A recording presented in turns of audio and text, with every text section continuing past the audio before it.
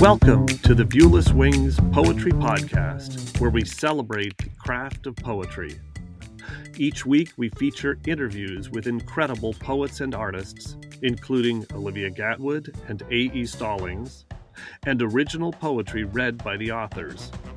I'm your host, James Moorhead, Poet Laureate of Dublin, California, and author of Canvas and Portraits of Red and Gray. On this week's episode of the Viewless Wings Poetry Podcast, you'll hear from 7 poets reciting their original work. For the opportunity to recite your poetry as part of a Viewless Wings Poetry Podcast episode, visit viewlesswings.com and submit your poetry, or visit submittable.com and search on Viewless Wings. Now, let's hear from these 7 wonderful poets. My name is Crystal D. Mayo. I am an actress, published writer, educator, and poetic storyteller. I am a native New Yorker whose repertoire of writing spans from memoirs to poetry and prose. My literary contributions have been published in the Bronx Memoir Project, Volumes 3, 4, and 5.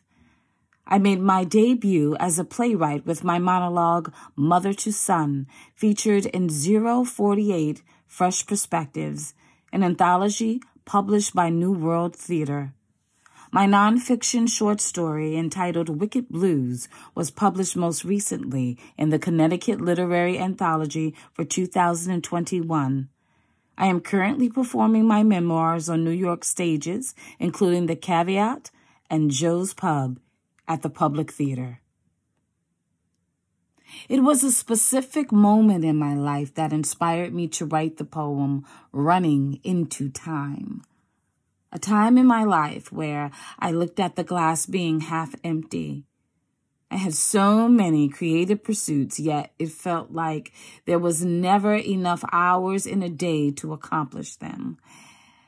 Then I thought to myself, instead of feeling as if I am running out of time, what if I ran into it? Pursuing my gift of writing and performing every day as much as I could, relentlessly, fearlessly, making an impact, a literary imprint in the world. That one thought changed my whole trajectory, and ever since, I have used podcasts, stages, and books as my timestamp of who I am as a woman and artist in the world. Sit back and enjoy Running into Time. I ain't running out of time. I'm running into it. Heart on the 12, ambitions on the second hand. My hustle, my drive controls the winding disposition. My words, sweet, dark, raw, gritty, black girl narratives embedded in every second.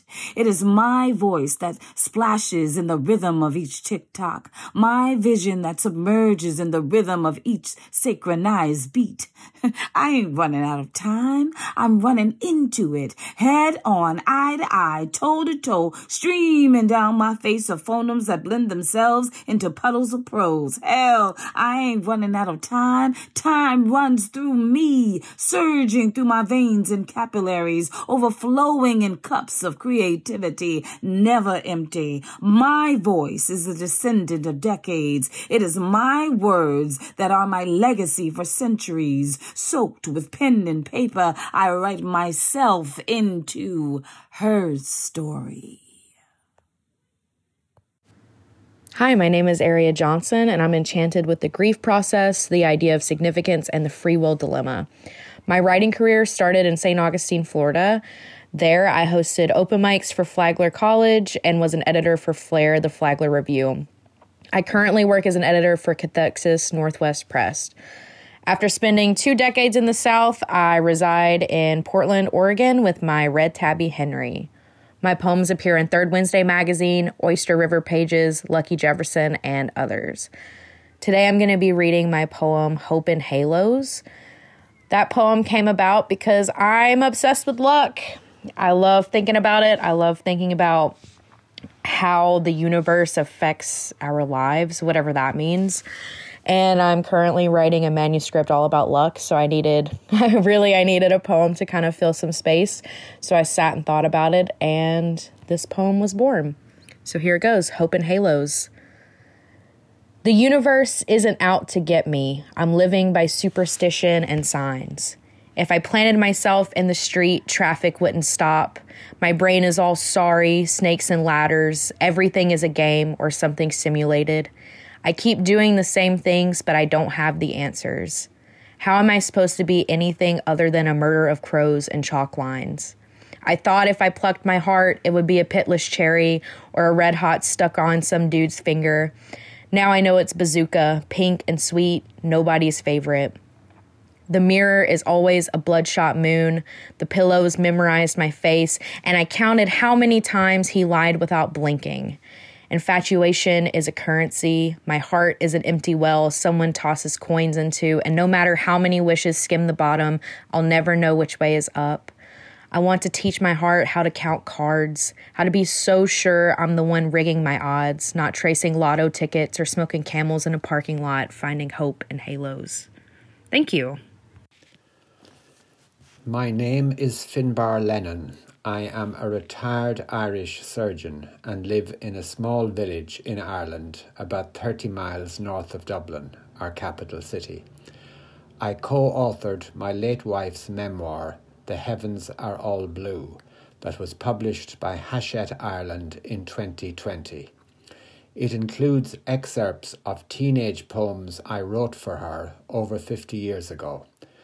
I returned to composing poetry after she died and have had 2 collections published by a small independent printing press in Belfast, Lapwing Publications, that has been publishing new and emerging poets for 30 years. My approach was unconventional, as at my age I had no time for prizes or acclaim, and so put an unsolicited collection together and was very fortunate to find an editor-cum-publisher who happened to be a kindred spirit. My second piece of good fortune was discovering Viewless Wings and listening to the marvellous poetry podcasts moderated by James Moorhead. Some of his own narrative poems that are a feature of his podcast struck a chord with me, and I chanced my luck again. The poem I am going to read is titled Love, and is a reflection on my long romance and what love has meant to me. Love. Love, impossible dream, impossible word. Soft embrace with a double hand. Absent blink for pupils wide with wonder. First sight and all defences down. Instinctive hold on sounds and senses, for each to notice interest and respond. Does it ever happen quite this way? Somewhere amidst their frantic schedules, trying to make ends meet in Tinseltown, believing the effort to remain afloat is worth the toll and toil it wrought, or sometimes simply sitting on easy chairs, content together on solitary manoeuvres. Does it ever happen quite this way? The word is peddled to extinction, and yet retains its native card by heart, hankering for truth to make it last. No control to guide it into place, a glue to cut and paste and save, for home, away, together and apart. Does it ever happen quite this way? Staying as one until it's over, before returning again unsought to the other, during twilights and under passing clouds, peeps out from nooks and crannies, builds a listening post for memories, catches unawares to test its provenance. Does it ever happen quite this way? Thank you. My name is Dwan. I am an amateur poet with a background in visual art, sociology, and anthropology. The poem I will be reading is titled Opening. This piece was inspired by my grandmother's passing, and specifically how on her deathbed there was a calmness to her that I had never seen in her life. It seemed as though she had been released almost from the confines of her, at times, difficult life. So here is Opening. The line of her body laying on the pedestal. She looked stretched out, taller than before. White curls combed clean, skin clear and taut, where wrinkles used to be.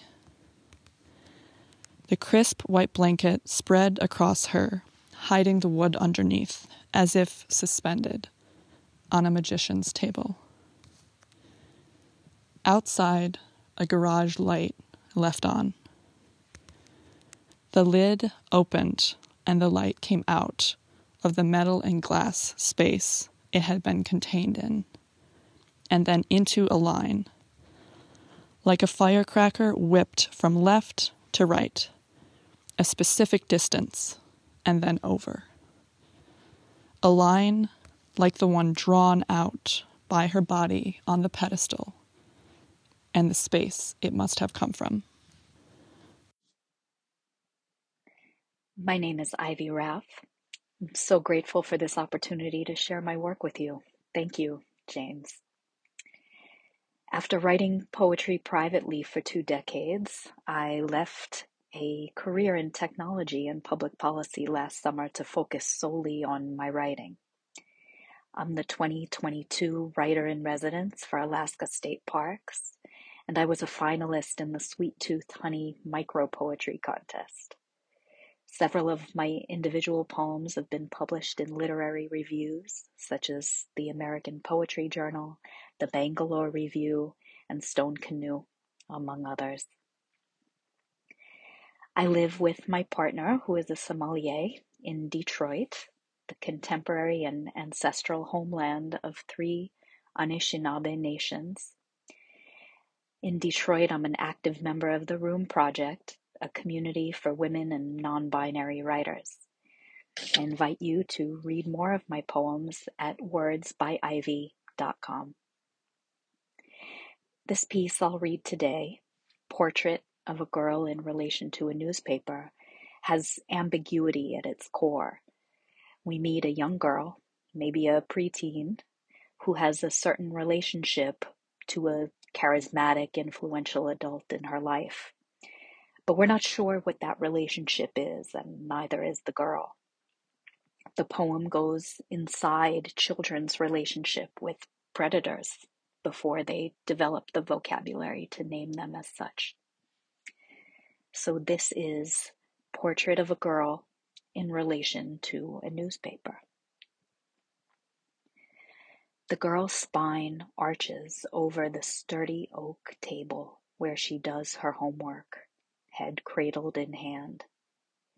She is not thinking of the charcoal-colored newsprint leaching onto the creamy skin, wrapping her forearms, and into the crevices of her dimpled elbows. Her eyes narrow, train on the photo of the columnist, who appears every bit the Baptist minister he is. A puff of white hair floats above his jowls. The congregation feeds him well. And he has fed the girl.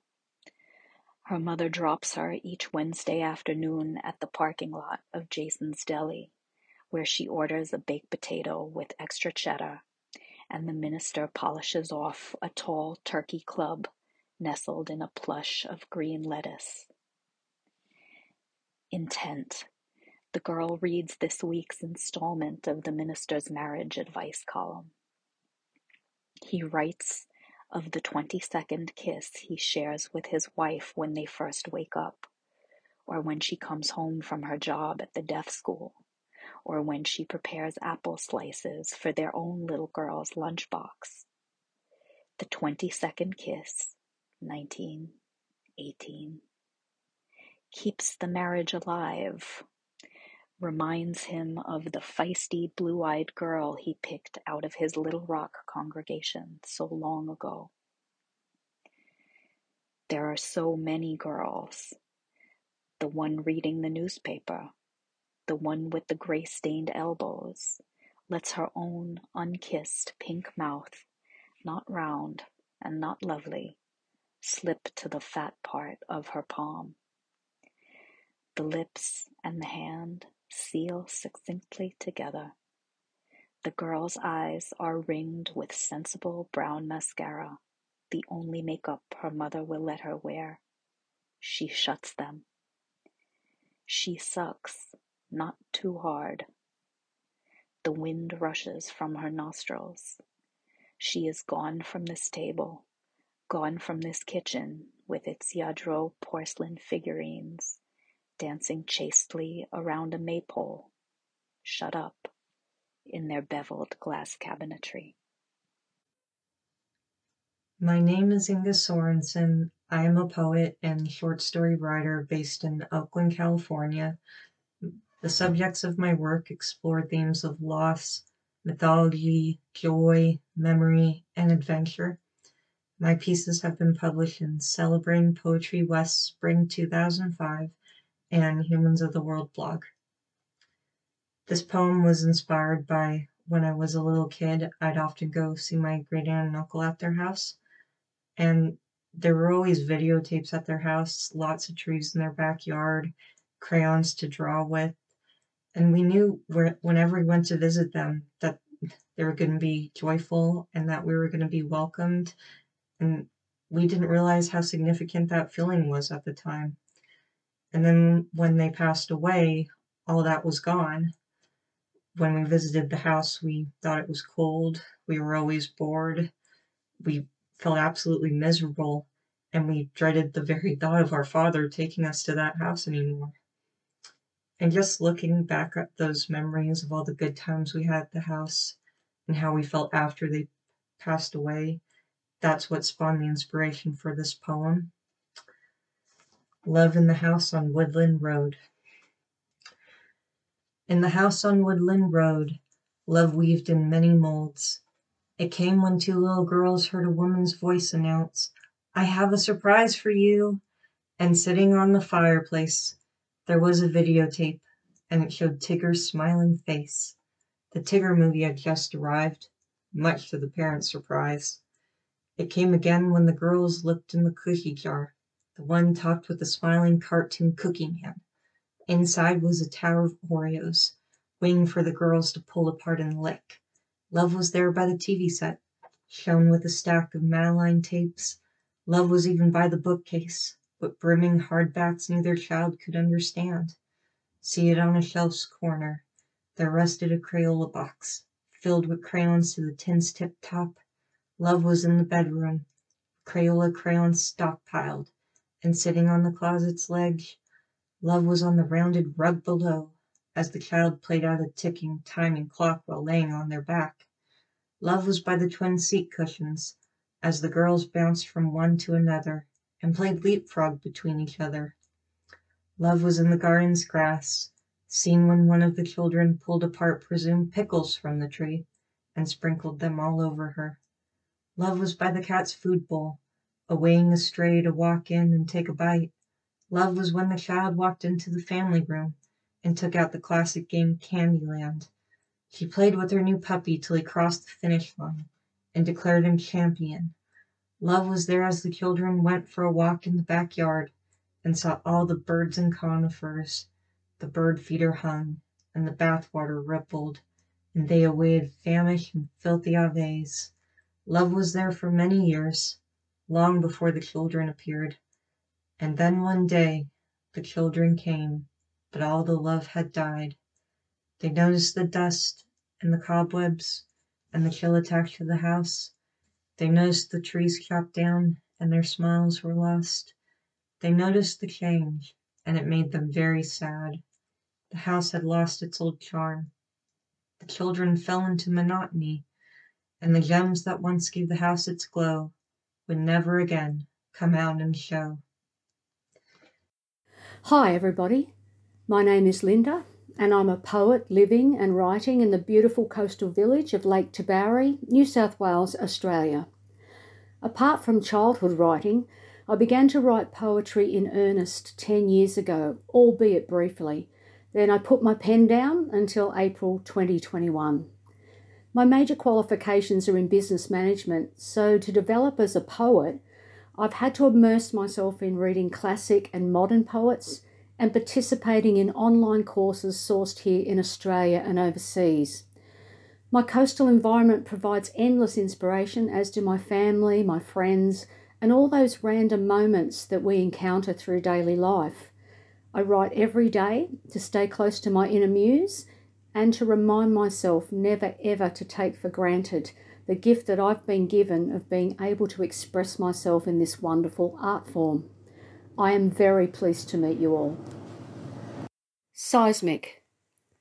My legs extend, bare and pale, branches sprouting from my body, firm, sinewed branches that I run my hands over, feeling all the little bumps and tags my fingertips imagine nest upon my skin. My toenails gleam like shiny beads. I notice that the sun has left the mark of thong straps, skinny V-shaped white, where I forgot to slip, slop, slap. I pull up my skirt, rest its hem against my waterline, a silent space of heat that speaks all language, makes ignored demands, grows wild its garden, while I wonder how this strong and mucid valley, made of only flesh, holds back its tide which ebbs and flows, not at the whim of a curio moon or pull of sun.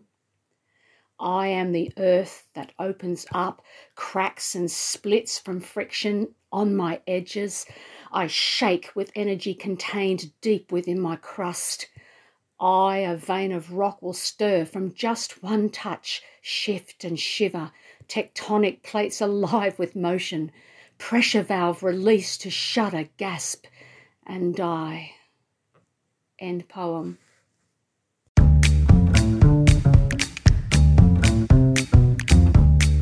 The Viewless Wings Poetry Podcast is written and produced by James Moorhead. You can follow me on Twitter at Dublin Ranch, subscribe to the Viewless Wings Poetry Podcast, and follow us on viewlesswings.com or on Instagram at Viewless Wings.